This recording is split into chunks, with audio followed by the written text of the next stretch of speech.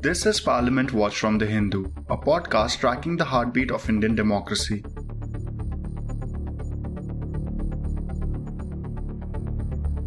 Hi, today is Friday, July the 22nd. My name is Saptaparno Ghosh and I welcome you to yet another episode of the Parliament Watch podcast by The Hindu. Here are the top developments from the fourth day of the Monsoon Session.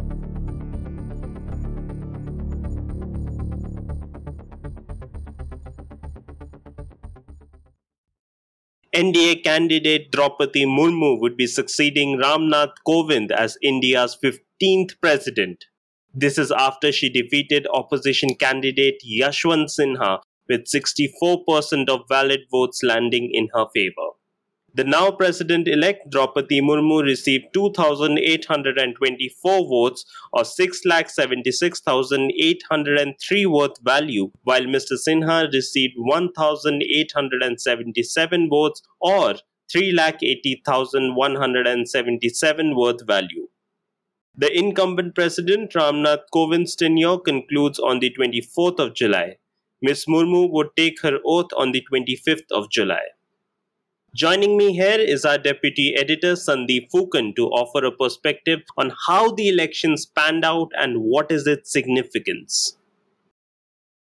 The results of the presidential polls are out and Draupadi Murmu is going to be the 15th president of India. She will not only be the first woman from the Adivasi community to occupy the highest constitutional post, but also the youngest at 64 years of age. Incidentally, that is also the winning vote percentage for Ms. Murmu, 64%. Her story isn't just about a person from modest background making it to the highest public office, but it is also one of resilience after suffering personal tragedies like losing her two young sons and her husband. The numbers were always stacked against the opposition candidate Yashwant Sinha, but in the end, 126 MLAs from as many as 17 states cross-voted in favor of Murmu. In fact, the choice of Mr. Sinha itself was marred in controversy as three of the earlier chosen candidates by the opposition parties had dropped out. First, it was Sharad Pawar, who was not keen to contest as the opposition candidate in the presidential polls. Then Farooq Abdullah also declined to accept the offer, and eventually Gopal Krishna Gandhi also rejected the opposition offer. It was Mr. Sinha who accepted the challenge, knowing fully well that the numbers were against him, yet he chose to put up a strong fight. Congratulating the president-elect, Mr. Sinha said that he hoped she would be the custodian of the constitution without fear or favor. In his statement, he also thanked the opposition parties for coming together on one platform to support him and pleaded that they should continue this trend in the future as well. There is also politics of representation for the BJP that chose a tribal candidate after Ramnath Kovind, who is from the Dalit community. Such decisions will only help the BJP in projecting itself as a party that believes in empowerment and against the politics of entitlement. Draupadi Murmu's candidature also fits in very well with the long-term project of the Sangh Parivar or the Rashtriya Swayam Sevak Sangh RSS to reach out to the tribal community that have long been seen as a community that votes for the principal opposition party, the Congress. With Draupadi Murmu's candidature, BJP can now argue that they are the party that has given the country's first tribal president. Thanks, Sandeep. Let us now move on to what happened in the Lok Sabha. After 3 consecutive days of disruptions, the lower house did manage to conduct the question hour, which was briefly adjourned and reconvened again. Even as the House reconvened, opposition members continued to shout slogans against price rise and the Enforcement Directorate or the ED summoning Congress President Sonia Gandhi for questioning in a money laundering case. Union Minister for Parliamentary Affairs Prahlad Joshi questioned if the opposition benches wanted the House to function or not, particularly referring to the Congress. Mr. Joshi reminded that the Treasury bench had agreed for a discussion on price rise once Finance Minister Nirmala Sitharaman, who had recently contracted COVID-19, recovers. Post-lunch, Minister for Earth Sciences Dr. Jitendra Singh urged that the Indian Antarctica Bill 2022 be deferred for the next day, since the opposition benches had staged a walkout earlier. He reiterated that the bill was important and could not be passed without discussion. Despite the protests, the Lok Sabha, however, did table some important written replies.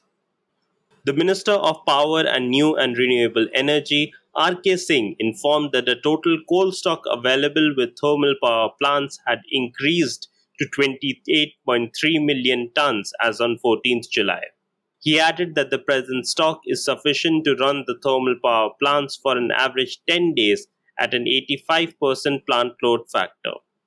Moreover, during the June end quarter, plants had supplied 400.65 billion units of energy in comparison to a requirement of 404.76 billion units. According to Mr. Singh, the observed gap could be owing to multiple factors other than inadequacy of power availability in the country. These could be due to constraints in distribution network, commercial or financial reasons, or forced outage of generating units. Minister for Housing and Urban Affairs Hardeep Singh Puri put forth that 122.69 lakh houses have been sanctioned under the Pradhan Mantri Awas Yojana Urban up till the 31st of March this year. Of these, 101.94 lakh had been grounded for construction, of which 61.15 lakh were completed and delivered to the beneficiaries. Completion of projects usually take between 1 and 3 years depending on the vertical. The scheme was announced in June 2015 to provide Pakka houses with basic amenities to all eligible beneficiaries. He asked that states and union territories expedite the construction of sanctioned houses so that all houses are completed within the stipulated timelines. Now let's turn our focus to what happened in the Rajya Sabha. My colleague Priyali Prakash is here to tell us more on the same. Over to you, Priyali. The Rajya Sabha managed to hold a brief discussion on one of the bills listed for consideration on Thursday, but overall, it was yet another day of disruptions and adjournments. The upper house was adjourned twice before lunch as opposition members continued to protest against inflation and GST hikes. Chairman M. Venkaiah Naidu ordered that the names of MPs carrying placards should be added in the House bulletin with remarks that the chair disapproved their actions. The House started a discussion on the Weapons of Mass Destruction and Their Delivery Systems Amendment Bill 2022 after lunch, and several members, including Professor Manoj Kumar Jha and Prakash Javadekar, spoke in its favor. Professor Jha said that India has been vulnerable since the Second World War and also raised concerns about the possibility of using cryptocurrency for illegal activities. The House was adjourned shortly afterwards as V. Muralidharan, the Minister of State for Parliamentary Affairs, suggested the government wish to pass the bill with the participation of the opposition. A few interesting issues were raised through written replies on Thursday. Responding to questions on former BJP national spokesperson Nupur Sharma's comments against Prophet Muhammad and the subsequent summons to Indian ambassadors, the centre said that she made the remark in an individual capacity and it does not reflect the view of the Government of India. In his reply, Minister of State for the External Affairs Ministry V. Muralidharan said that India accords highest respect to all religions in line with its civilizational heritage and cultural traditions. A written reply by Minister of Information and Broadcasting Anurag Thakur revealed that the government has spent a total of more than 986 crore rupees on advertisements in the last 5 years.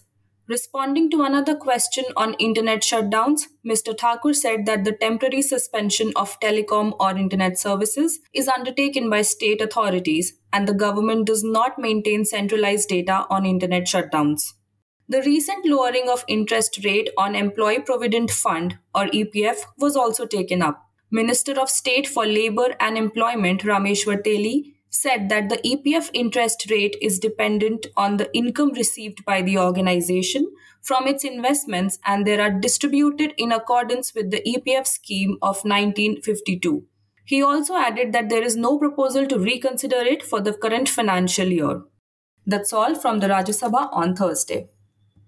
Right. Thanks, Priyali. And now, for the fact of the day. 30.95 crore. That is the number of domestic LPG consumers in the country of Indian Oil, Bharat Petroleum and Hindustan Petroleum combined as on 1st June. There were 30.53 crore consumers on the year which ended on the 1st of April 2022. That is a 5.46% increase on a year-over-year basis. That's it from the Parliament Watch today. For more such analysis and real-time updates on the Monsoon Session, do head to our website www.thehindu.com or download our app. Subscribe to The Hindu online to get unlimited access to all updates and exclusive content such as detailed explanations on the upcoming bills, expert analysis and comments from our journalists and contributors. Until next time, it's a wrap. Thanks for listening.